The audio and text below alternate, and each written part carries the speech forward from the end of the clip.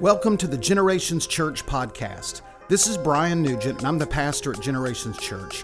Thanks for listening today. We hope this message is an encouragement and blessing to your life. For more information about Generations Church and its ministries, check out our webpage at gctlh.org or follow us on Facebook, Instagram, YouTube, and Twitter. Have your Bibles this morning. I'm going to be preaching or calling your attention to 1 Timothy chapter 6 in just a moment. I started a series last week called Intensives. An intensive, kind of in a corporate setting, is information concentrated on a single area or subject in a short amount of time. The term short is relative. I just want you to know that. There's a lot of information given to you, so we're going to do that this morning.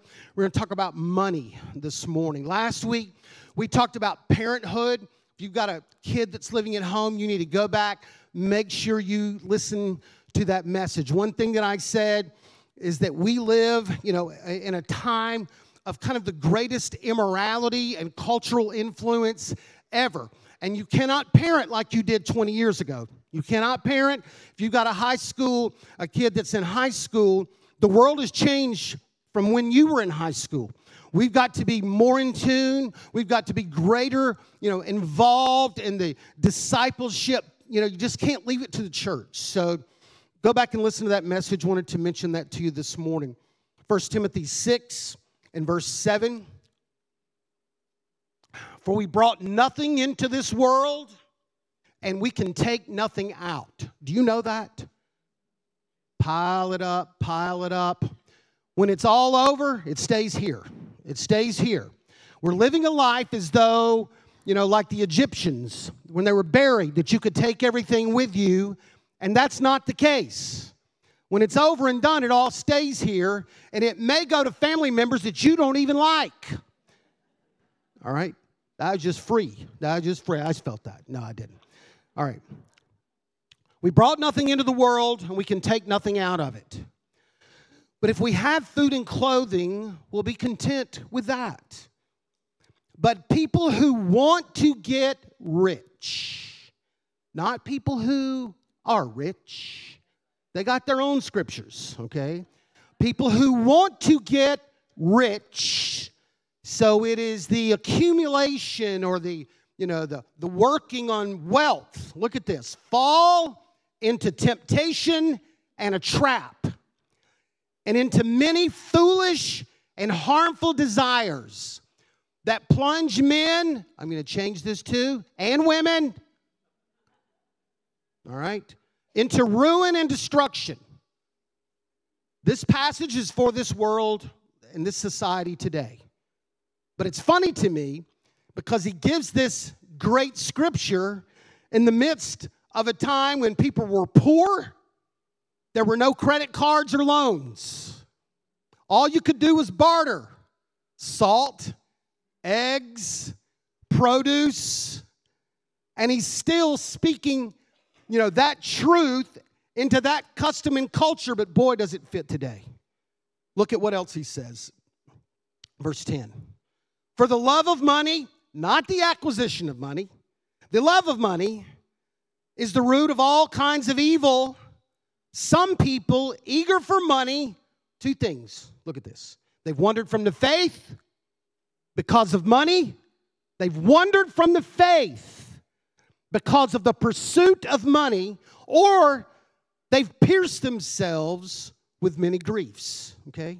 So two kind of results that we're going to kind of look at this morning concerning this passage. So money is not just about financial problems.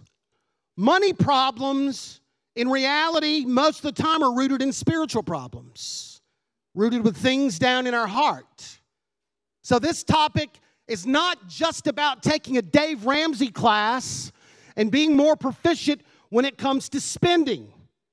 This is the Bible opening the hood and going, there are many money issues that are a result of the heart. And people not committing certain parts of their heart to the Lord. So money is neither good or bad, but money reveals what is in our hearts because it empowers us to walk out some of the dark parts of our heart. So I want to talk about money. Bible talks about money, the warnings, the blessings, and I want to talk about that this morning. Now, my first thing, before I get back to 1 Timothy 6, my first thing that I want to say, and I want to just for a moment, is I want to talk to young adults about money, okay? High school, college age, right out of college. I want to talk to you about money, okay? Just for a moment. I love you. I just want to have a little chat, okay? And it's amazing that our study tonight in Jesus, Our Generation, is about money, okay? So we'll follow up. So I have a word for you this morning. Are you ready? All right? Here you go. Don't make stupid decisions now about money and your future, okay? That's it. That's my word for you this morning, all right? Hebrews, don't be obsessed with getting material things. Be relaxed in what you have. Don't be obsessed about getting more material things. Be relaxed with what you have. So I wanted to say, young adults, let's just go 29 and under. There are worse things in the world than being poor at this stage of your life. All right? Now, we're got a room full of people, 18 to 26. How many of you go, when I was 18 to 26, I was broke? Raise your hand. All right. Everybody's broke, all right? So you look at your life and go, I'm broke. I don't have any money, you know, and I'm just going, it's okay. It's just part of the stage of life at this point. I'm going to go hungry. I'm going to be homeless. No, you're not. No, you're not. I want you, even as a young adult, to be conscious now about your long-term financial future, okay? Because you can make poor decisions now that affect you in later life a lot longer than they should have, okay? Just because we're not paying attention, to certain things right now. So it's always going to impact you because you go through a season that you're not making a lot of money. It takes a little time to recoup from that. But when you make poor decisions, it takes much longer, to get out of those. And then, once you get out of school and you start working, you want to get married, you want to buy a car, but you got all kinds of crazy expenditures that you have that delay that a lot longer than it should. So I would say, watch your college debt. Watch your college debt. Now, what they can do with loans now is that you can pay for, a lot more than tuition and books and room and board. Like, they give you money, you can spend it on whatever you want, okay? I talked to a guy. He took his loan and bought a car. He bought a car. He financed a car. He's going to be paying for that for 20 years, okay? All right, so just watch what you are accumulating right now, because what you get for college, man, it can bury you. I'm still paying for grad school. Can I tell you that? I'm still paying for that, all right? We have that in common. So just watch all of these offers that come to you while you're in college, and also credit cards, okay? Credit cards. Now listen, you're walking down campus, and there's a table set up that says free t-shirt, okay? Now, let me just say this, all right, to the average college student, young adult. The thing that you have the most in your wardrobe is t-shirts, okay? You have more t-shirts than anyone. Really? Do you really need another t-shirt, all right? Do you really want to walk around with one that says Bank of America on it, okay? All right? So, let me tell you, when you see that, you just start to run. You get Satan behind you, and you take off. Call the church if you need help, all right? You don't need those high-interest cards, and I'm going to talk about that a little later in the message. Don't quickly try to achieve a standard of living that has taken others years to attain. When you get out of college, man, all right, we're done. I'm ready. I want to try to achieve the standard of living that my parents have. But they've got 25-year head start on you as well. So be patient. When you start in the working world, I told everybody is broke. Being poor at this stage is okay. Secondhand furniture is okay. Yard sales are okay. Used cars with mileage are okay. Buying things off Facebook Marketplace is okay as well. And the older people, that's a good place to say amen. All right? It's okay. Just start slow. Don't start slow. Don't try in 5 years to jump where other people that have been working decades ahead of you are in their standard of living. Okay? So just be patient. It's going to come. And then also, I just want to say, too, if you're a little short on cash, see Spencer right here. Spencer's loaded, He's going to act like, that's him in the blue shirt. He's going to act like he doesn't have it, but he's got it. He's got it. He'll loan you a little bit. Okay, all right. All right, so things to remember. Just wanted to say that to young adults. Just keep your eyes long term. Things to remember about money. Tithe to the Lord. Tithe to the Lord. Now, you may be new here, and I just want to, and you may be new to the church, and you may be uncomfortable with about the connection of money in the church, and this may be your first time, and you're going, wow, he's talking about giving on my very first Sunday. I want to say this to you if you're new, you can go here forever and never give a dime. We do not exist for money. We do not exist for your giving, okay? If you've been going here a while and you don't give, that's fine. You'll never get a call. Nobody's going to say anything to you ever because we're not here for that. So I just want to say that up front. But we do think that the Bible teaches about giving, warnings, blessings, those kind of things. And I want to just take a moment and talk about that. But if this makes you uncomfortable, you never are obligated to give a dime. I just want to say that up front. But when we talk about giving to the Lord, it's interesting to me because there's a connection to me between worship and giving. There's a connection between worship and giving. If someone has ever done something for you that is unbelievable, okay, you always want to go back and say thanks, okay, and or try to do something for them. People in the Bible who experienced God's grace. They've never always been compelled to give, but they've always given. And it starts early. We see Abel, who without compulsion, there was no church, there was no law, no one told him to, just out of his heart, very early in the book of Genesis, he brought an offering to the Lord.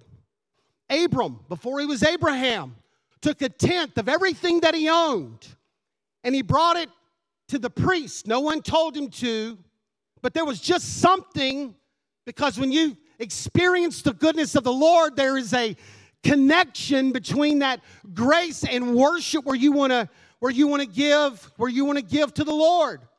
In the times of Moses, people started bringing to the tabernacle their livestock, their produce. They wanted to just give to the Lord out of the goodness of their heart. Nobody really compelled them. It was just something that they did because they loved the Lord.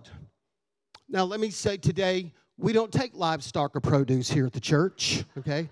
If you bring a couple of goats and a bag of potatoes by tomorrow, I'll let Sarah and John figure out, what to do. But it was just in their heart. The wise men came to see the baby Jesus. They're from an Arab country.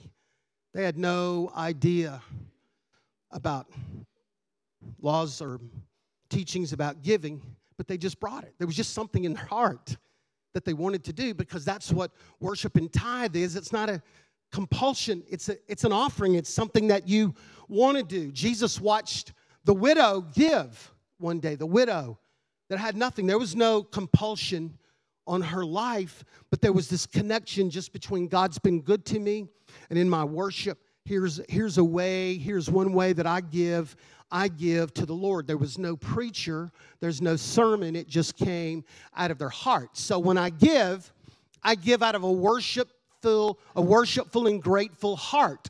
2 Corinthians says, each of you should give what you've decided in your heart to give, not reluctantly or under compulsion, okay?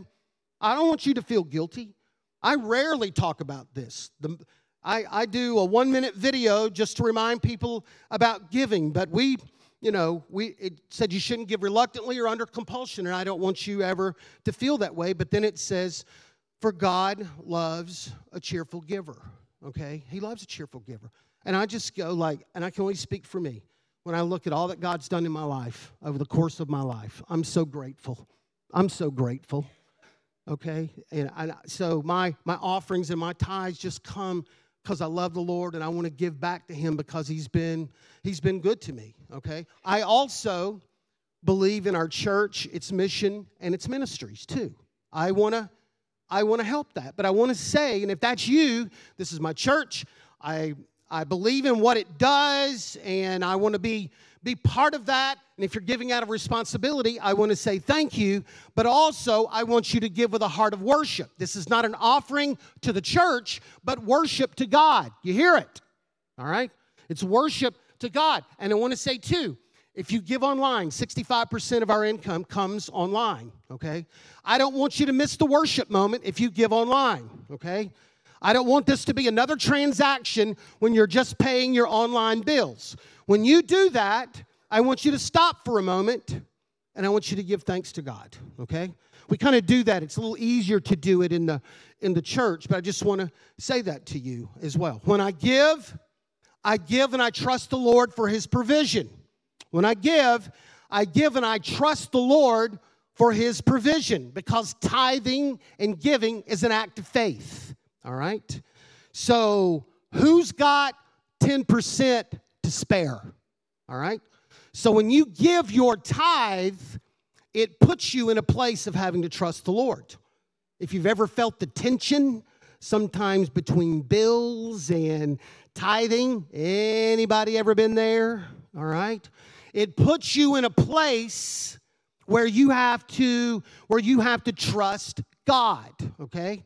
That's what tithing is, an act of faith. I give, and I'm trusting the Lord for His provision. But I want to say it, and it's not original with me, God can do more with the 90% that you have, okay, than the 100% that you would hold, okay? I believe that. I believe that. And I've seen God just do some amazing things, in my own life, and I know some of you can say that as well. And it's been a pattern with me since I was 17 years old, okay? I tithed before I got in the ministry. I tithed before I, preached my first sermon. I was 17 years old. I had a job. I made $30. It was a paper route. Some of you don't even know what that is, okay? But there used to be these things called paper newspapers, and they would pay people to go and throw them in the yard. That's what I did. And I made $30. And the first week that I got saved, I took my $3 in $1 million building, and I put it in the offering, okay? Because that God had been good to me. I was a new believer, and I started very young. And I want to say that to young adults. Start when you're young. Start with your young.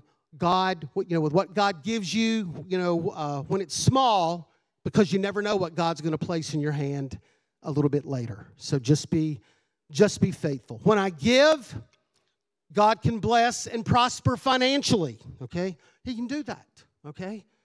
Proverbs 3, honor the Lord with your wealth and with the first fruits of your crops, and your barns will be filled to overflowing. Your vats will brim over with new wine. Give, Jesus said, and it will be given to you. A good measure, pressed down, shaken together, running over, will it be poured into your lap? For with the measure you used, it will be measured back to you. Okay? I'm not going to unpack that. For with the measure that you use, it will be measured back to you. 2 Corinthians, whoever sows sparingly will also reap sparingly, and whoever sows generously will also reap generously. So I said God can bless and prosper you financially when you are faithful to Him. Now listen, God will honor your faithfulness, but you can never buy His blessings. He owns it all. So you can't bribe him with a big offering, that to get something that you need. All right? So this is just being faithful. And I want to say too, there are people in this room who believe in what I'm saying, and if we never made an announcement, never had a video announcement, never mentioned it from the pulpit, they would give regularly because they've seen God's handwork in their life, but it's also a form of worship as well, okay? If it was never mentioned, there are people that could stand today right here and go, God has blessed me financially because of my giving, okay?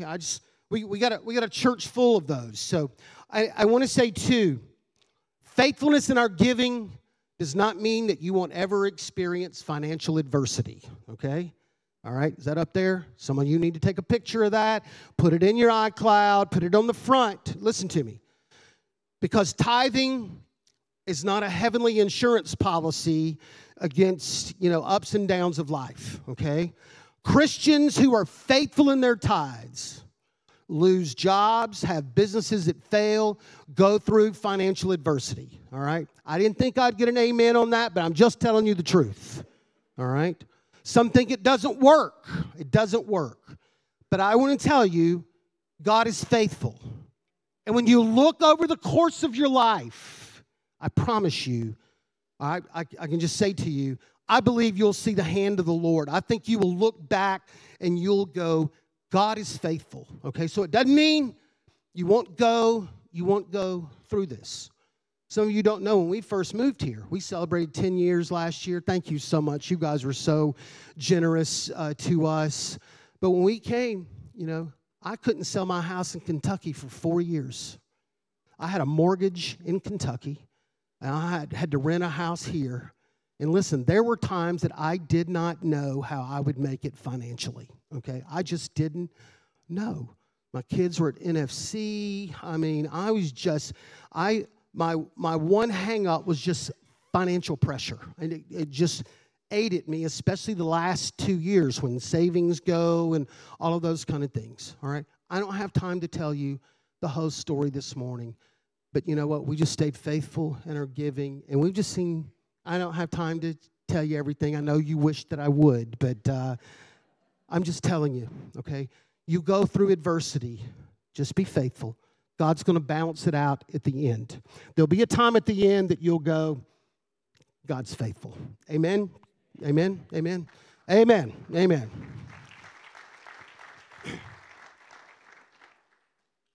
So if you haven't given, you never tithe, I would just encourage you. Try it for 3 months. Just try it as a form of worship. It's not a bill you pay. Got it? Electric, mortgage, car, church, God. It's not a bill you pay.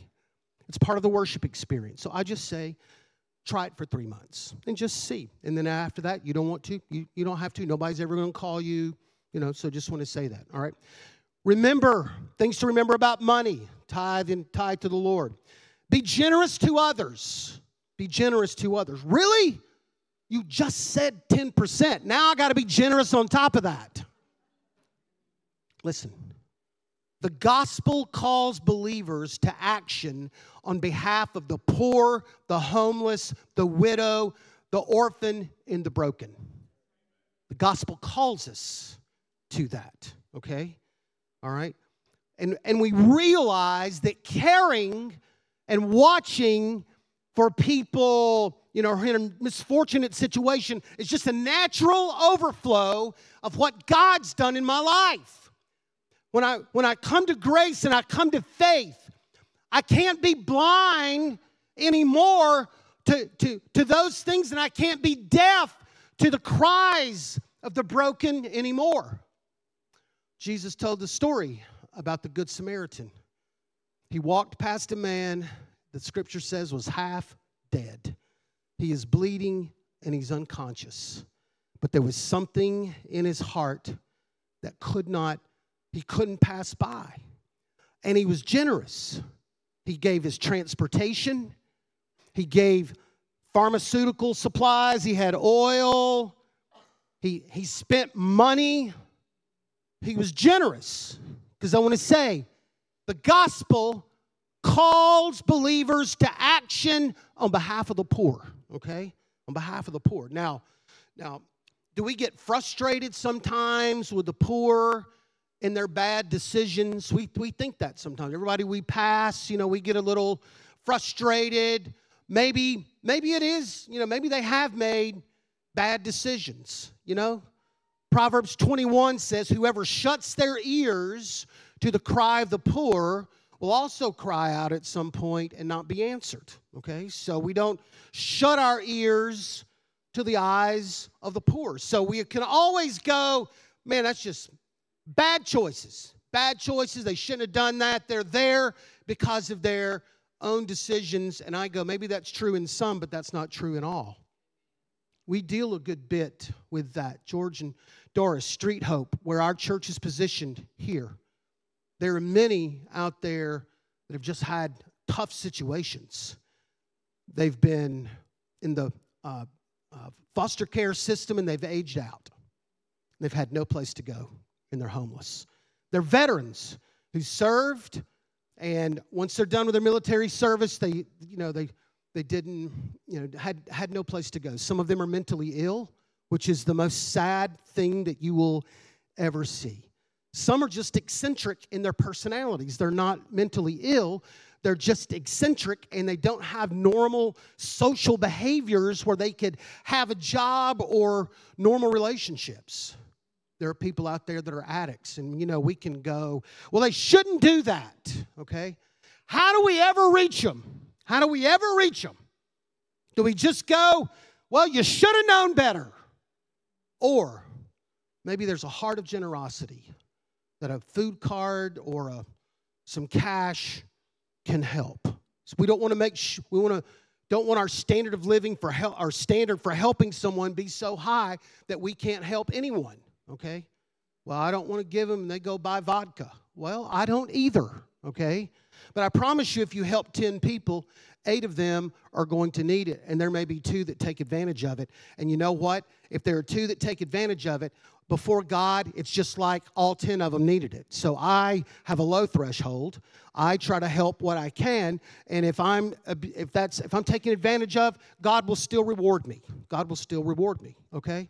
I was coming to the office just a couple of months ago. A guy had a sign, because they do that in Tallahassee. I don't know if you do that. I don't know if you know that when you get off the interstate. He had a sign, I would love a smile and a cold beer. I gave him the best smile he's ever had. I mean, I'm not going to enable him, but if I have to try to make a value judgment every time, I won't help anyone. So I'm just decided I'm going to be generous. If someone takes advantage of that, then the Lord will honor me. James 2. What good is it, my brothers, if someone has faith but no deeds? Suppose a brother or sister is without clothes and daily food, and one of you says to them, go in peace, keep warm and well fed, but does nothing about their physical needs. What good is it? All right? 1 John 3:17. If anyone has material possessions and sees a brother or sister in need, but has no pity on them, how can the love of God be in that person? Okay?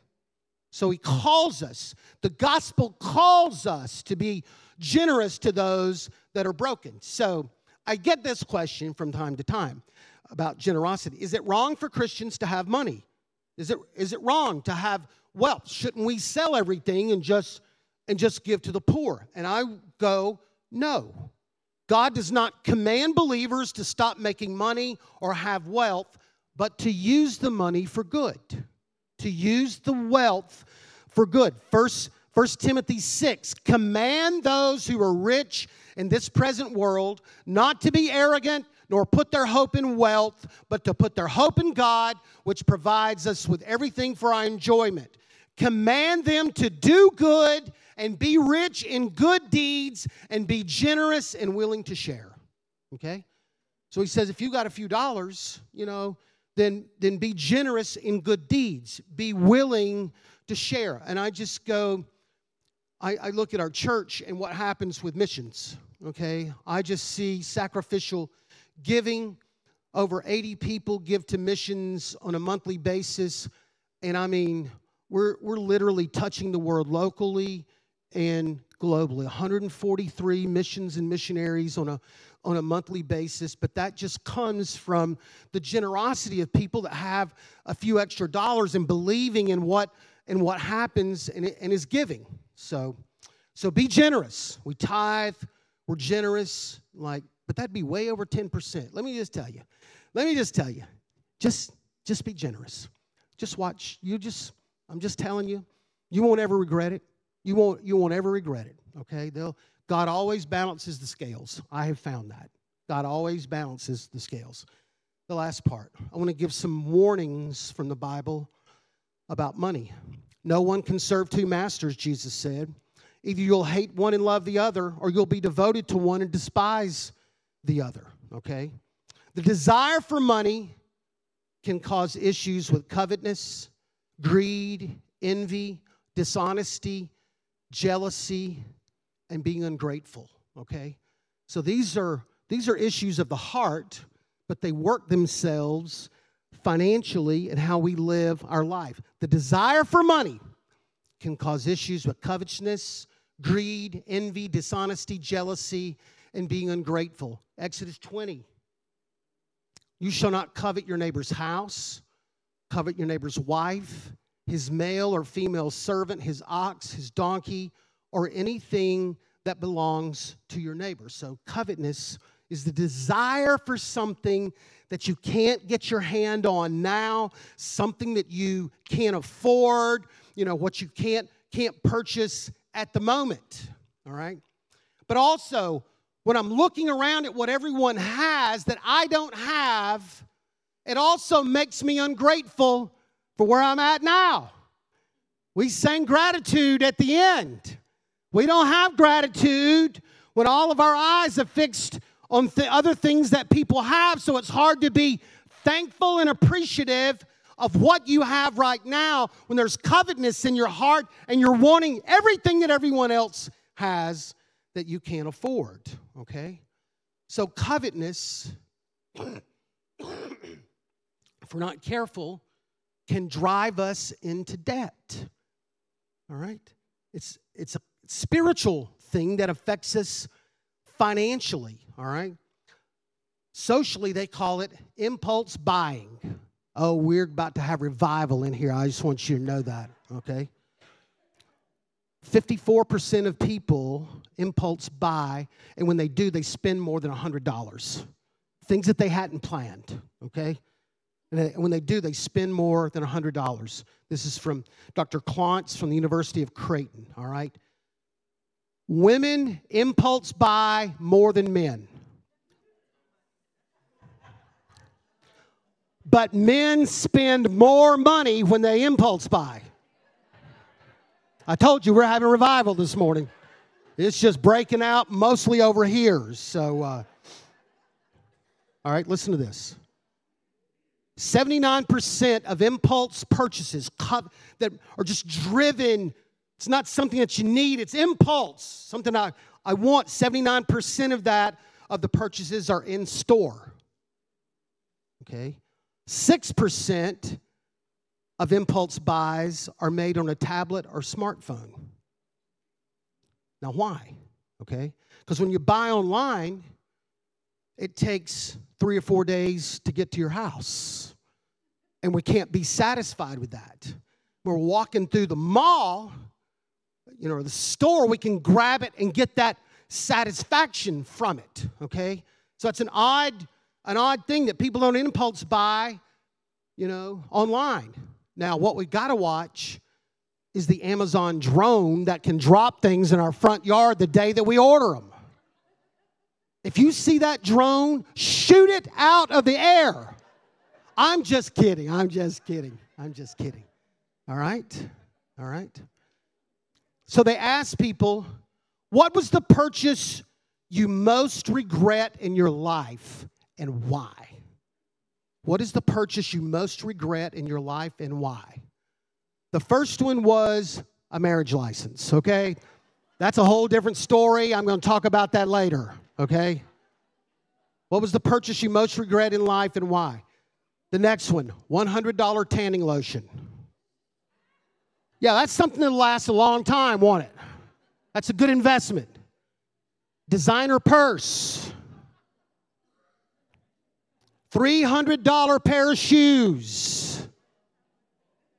These men in their shoes. What will we do? A boat. These women in their boats. What will we do? A timeshare. All right? I want to tell you, listen to me. A lot of times we're buying things, but it's covetousness in our heart. Have you ever bought something and once you got it, it just wasn't right, didn't feel right, you didn't wear it when you got home, you took it back, you had to have it in the moment, you got it home, and for whatever reason, it just didn't satisfy. Covetousness. How about greed? Greed. Purchases, financial expenditures by greed. Ecclesiastes 5 says, whoever loves money never has enough. Whoever loves money never has enough. Whoever loves wealth is never satisfied with their income. That just doesn't make sense, but it's so true. Because even at our level of finance, right? Whatever we have, we're always looking for something else, right? Always, we never go, all right, I have everything that I want. Because greed says no. And then he says, but it's meaningless. I'll talk about that in just a moment. So let's look at greed, the impact of greed on our spending, okay? Greed, it empowers us to be dishonest when it comes to finances. Theft. We have an issue with shoplifting today. Have you seen it on the news? Stores closing down. I mean, just billions of dollars because of greed, they steal. Okay, retail sales. I mean, and you've seen it on the news, the smash and grab. They just go in and grab things and come back out. All right? Greed is empowering theft and shoplifting. How about embezzlement? We don't want to leave out the white-collar people in this as well, who cook the books, they steal money, they abuse credit cards from their businesses because of greed. Because of greed. They're not satisfied with what they've got. They've just got to have a little more, so they embezzle money from their companies. How about gambling? Okay? Greed. I'm not going to embezzle. I'm not going to embezzle. That's wrong. I'm not going to shoplift. That's wrong. But I do think, I know in my heart the Packers are going to win this weekend. I just feel it.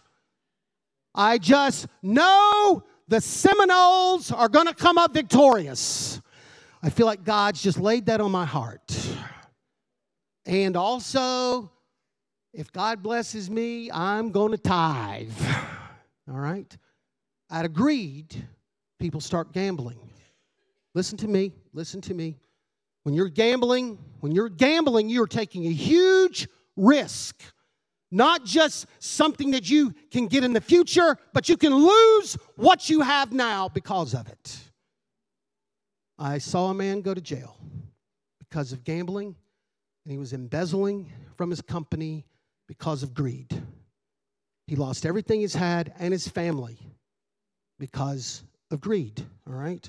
So greed drives purchases and possessions, cars, clothes, houses, electronics. And I want to say too, credit and credit cards can empower you to act on greed.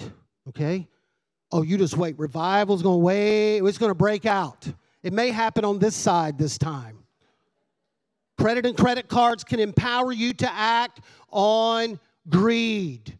The average American household has $5,700 in credit card debt. 40% of all households carry some form of credit card debt. And the households with the lowest net worth have an average of $10,000 on their credit card.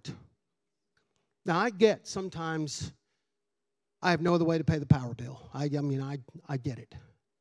But sometimes it's greed. We're making purchases in credit and loans. They are empowering us to purchase. My debt today takes my dream for tomorrow. All right? I am shortchanging myself today when I make poor decisions. I'm shortchanging myself today. And if there's a door that opens in the future, sometimes I'm shackled because I can't take it because of my debt. All right? My debt today takes my God opportunity tomorrow. There are things I want to do for God, but I can't because I'm a slave to my debt. Do you remember what 1 Timothy said? For the love of money is the root of all kinds of evil. Some people, eager for money, have wandered from the faith, or they've pierced themselves with many, many griefs. We are trying to live lifestyles that we cannot support. All right? We're working extra jobs for things. All right? Hours and hours away from home for things. And I want to say this to you. Listen to me. Listen to me.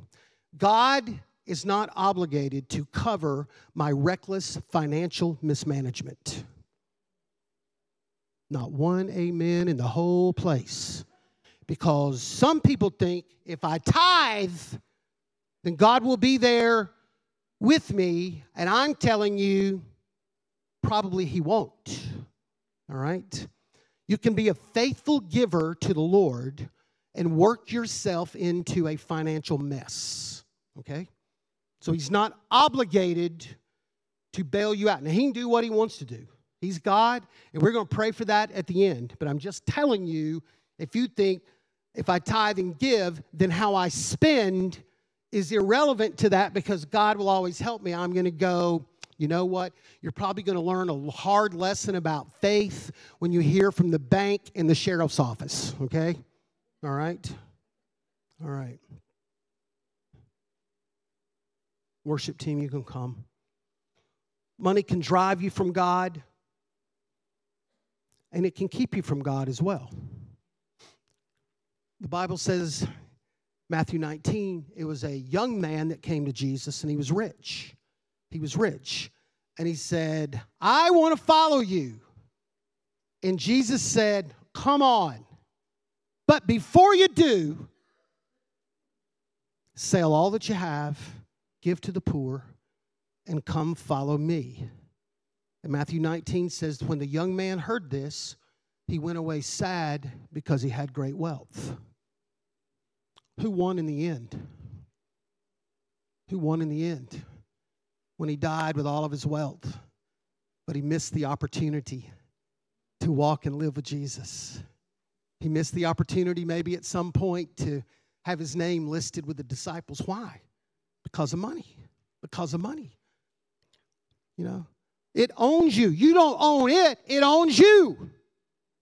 And there are people who are, away from God because of money and its pursuits. Solomon, world's wealthiest man at this time, had an annual income of $25 million a year and a palace that took 13 years to build, okay? Unbelievably wealthy. Here's what he said about his wealth, okay? I undertook great projects. I built houses for myself, planted vineyards. I made gardens and parks. I planted all kinds of fruit trees in them. I made reservoirs to water groves of flourishing trees. I bought male and female slaves and had other slaves who were born in my house. I also owned more herds and flocks than anyone in Jerusalem. I amassed silver and gold for myself, the treasures of kings and provinces. I acquired male and female singers and a harem. He's not the wisest man in the world. I want to say that. As well as the delights of a man's heart. He's telling you about himself. I became greater by far than anyone in Jerusalem before me. In all of this, my wisdom stayed with me. I denied myself nothing my eyes desired. I refused my heart no pleasure. My heart took delight in all of my labor, and this was the reward of my toil. Okay? All of that's the reward of his toil. And here's how he concludes this. But yet when I surveyed all that my hands had done and what I had toiled to achieve, everything was meaningless, a chasing after the wind. Nothing was gained under the sun, all right? I got it all, but it's just meaningless. It's just, there's no purpose with it. There's no joy. And I want to tell you, and you'll find that at the end of your pursuit, that all your bank accounts and your 401k and the things that you own will not substitute for the hole that's in your heart that can only be filled by God. So work all you want to work. Amass all that you want to work. All that you can do. Let your bank accounts be impressive to everyone. And at the end of the day, there'll still be a void in your heart without God. Without God. So Jesus said, what does it profit a man to gain the whole world and lose his own soul? What good is it? What good is it? If you got everything, but man, there's a part of your life. So I want to remind you about the emptiness of money. We chase after it, and then when we get it, there's still not satisfaction there. There's still not happiness. All right? But wealth doesn't have to keep us from God. Because we see at the end of Jesus' life, there was a very wealthy man. His name was Joseph. Joseph of Arimathea. He had money. He had position. And he had started following Jesus at some point in his life. But he wasn't real public about it. But then at the crucifixion of Jesus, something happened in this wealthy man's life. He didn't care anymore about money, wealth, and privilege. He was one of the Sanhedrin, probably trying to kind of, be a secret follower of Jesus. But there was some point when he said, I don't care. And as Jesus' bloody body laid upon the cross, this wealthy man climbed up on the cross, helped with that bloody body, get it off the cross. He went to Pilate. He went to Pilate first. He said, I want the body of Jesus. He didn't care anymore. He didn't care. He's a man of wealth. He's a man of wealth. I don't care. And he said, okay, go. And he gets that bloody body off the cross, blood all over him. He carries him. He spends $1,000 or more on spices, and he's cleaning. This rich man is cleaning the body of Jesus. And he's anointing him. Because there's a point where your money doesn't matter anymore. That there's just something down in your heart that your 401k can never fulfill. He's cleaning him up. He's putting those spices on his life, on the body of Jesus. Where are we going to take him? You know what? He can have mine. He can have my tomb. The one that's hewn out of the rock. If you've been to Jerusalem, been to the Garden Tomb, it's probably the property of Joseph of Arimathea. Took that tomb. I want to tell you something. Money can take you from God. It can keep you from God. Money can cause all kinds of complications in your life as a believer. But I want to tell you too, it doesn't have to. If you've got wealth, if God's blessed you, so be it. But I want to tell you, you will never find true happiness and purpose and fulfillment in your life with money alone.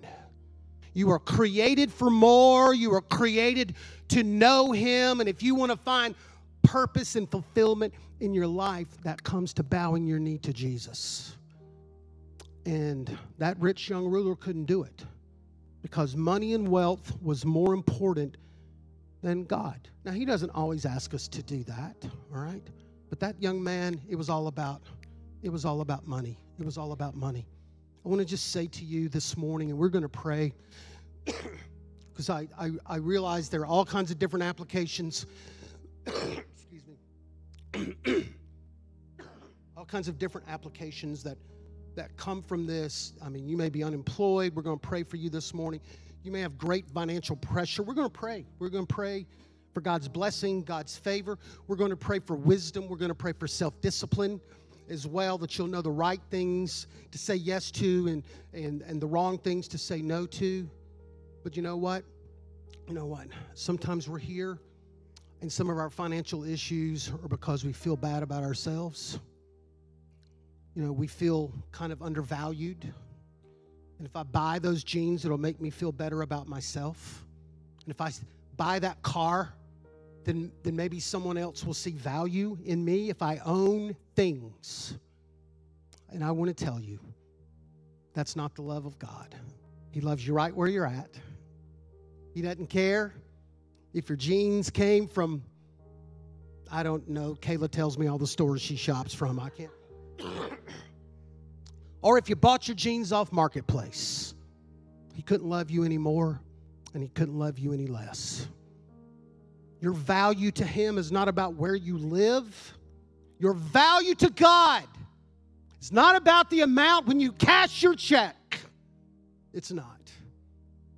Regardless of whether you're wealthy or not, he gave his son for you, and that shows your value.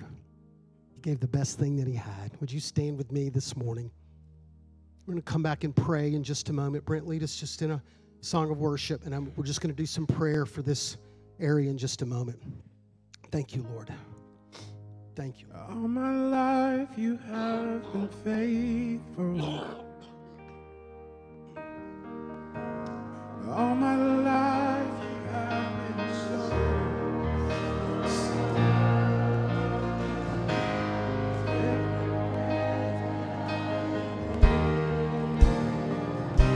I will sing of the goodness of God. Sing all my life.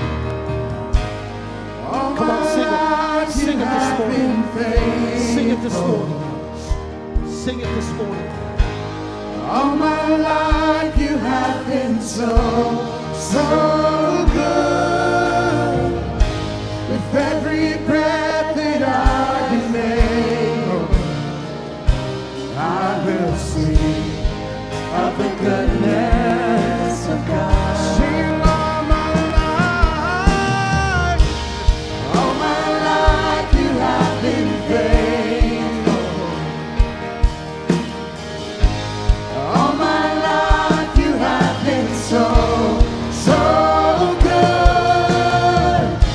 With every breath that I am able, I will sing of the goodness of God. Your goodness, Lord, your goodness is running after me. Your goodness is running after me. Yeah, with my life laid down, I'm surrendered now. I give you everything. Your goodness is running after me. Every head bow, every eye closed here. Maybe you're here today and in some way maybe God's just spoken to you and you just need some help from the Lord in this area, whatever it is. I'm not going to ask you to come down.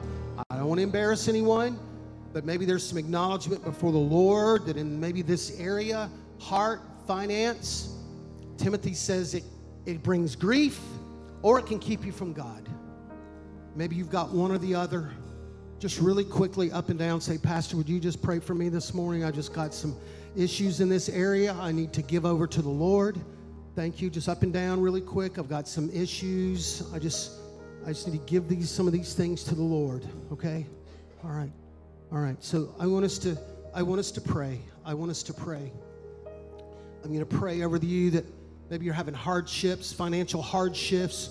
Maybe you need a miracle in your life. Maybe you've made some poor choices, and there's a moment that you need to come back before God, and you need to go, hey, I've made some wrong decisions. Lord, I need you to forgive me, okay?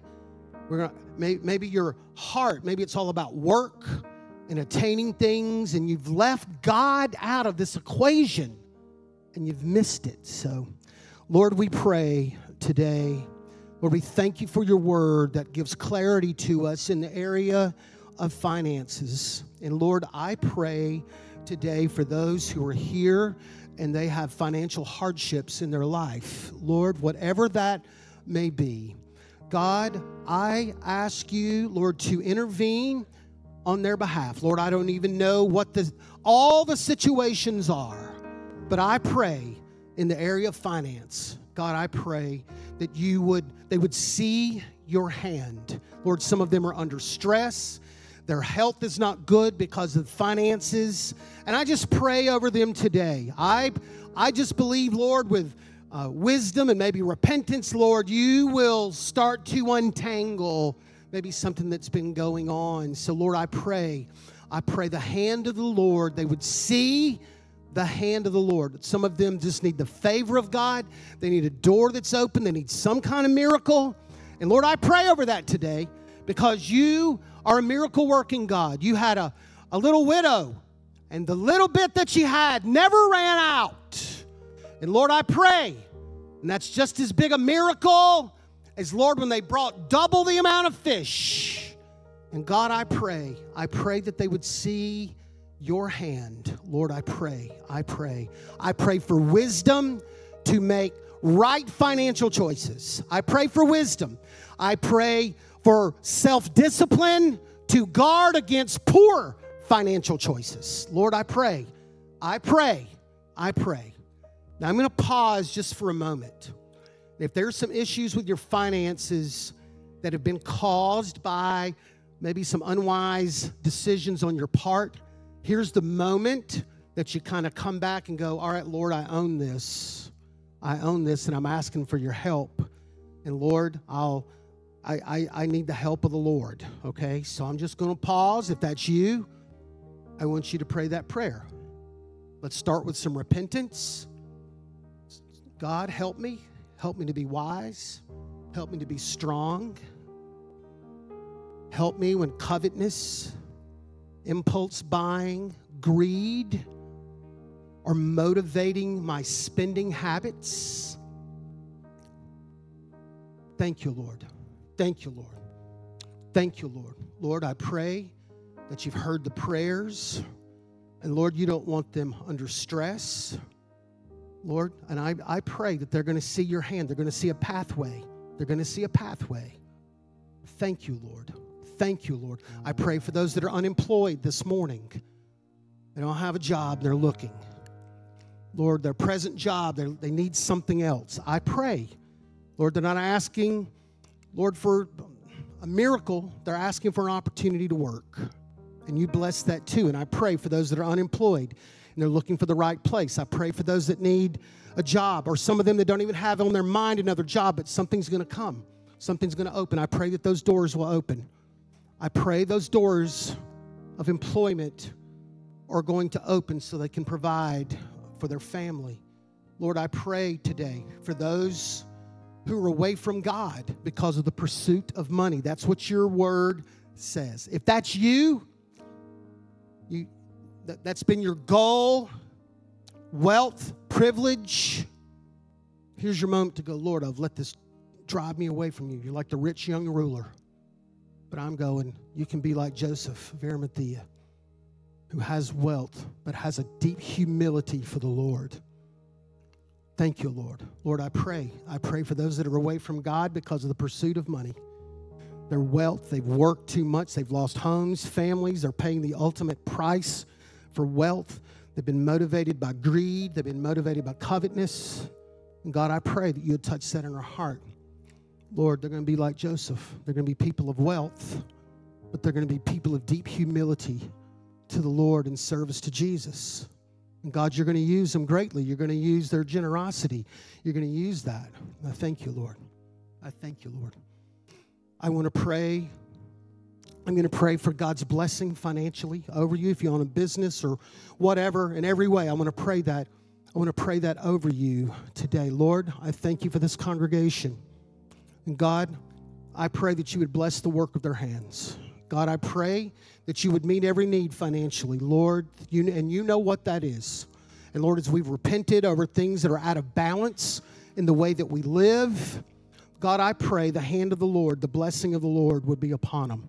God, I pray that we would always hear the cry of the poor, Lord, and you will bless us for that. We know that when we give, Lord, you'll give back. And Lord, I pray the hand of blessing upon this congregation. I pray, God, you're going to pour out financial blessing that's going to meet needs in their personal lives, but Lord, You're going to empower this church in the area of missions to do more and do greater things. And I pray the blessing of the Lord to rest upon them. God, I pray over young adults today, Lord, who feel constant financial pressure. Lord, I just pray that you let them know that you got them. You're watching over them.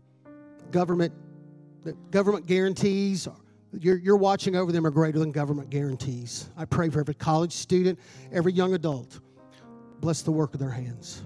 Now across the building, I just want you to give God thanks for your material blessings. Would you do that? Would you just take a moment? Would you just take a moment? Would you just take a moment? Maybe the Lord has worked you out of a situation in the past. You just want to give thanks. Can we just take a moment? I'm going to be quiet, all right? Across the building, can we just give him thanks in your own way? Just give him thanks for his blessings. We don't want to be ungrateful. We don't want to be ungrateful. Covetousness keeps me from appreciating what God's done right now. Across the building, would you just verbalize it? Just say thanks to the Lord. Just give him thanks. Lord, we praise you this morning. We praise you this morning, Lord. You've been good to us. You've been good to us in the midst of doing dumb things, Lord, sometimes with our money. Lord, you've blessed us, and we give you thanks. We give you thanks. We look back. We look back, and we just see your hand. We see your hand. The psalmist said, I've never seen the righteous forsaken or God's seed begging bread. I thank you, Lord, when we walk through hard times, you're with us. When we walk through times we don't understand, you're with us. But we just want to be grateful this morning. We want to be grateful this morning. Come on, let's sing this again. Let's sing it this morning.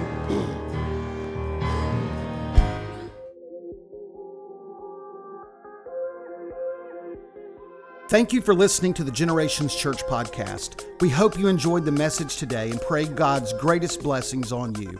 For more information about Generations Church and its ministries, check out our webpage at gctlh.org or follow us on Facebook, Instagram, YouTube, and Twitter.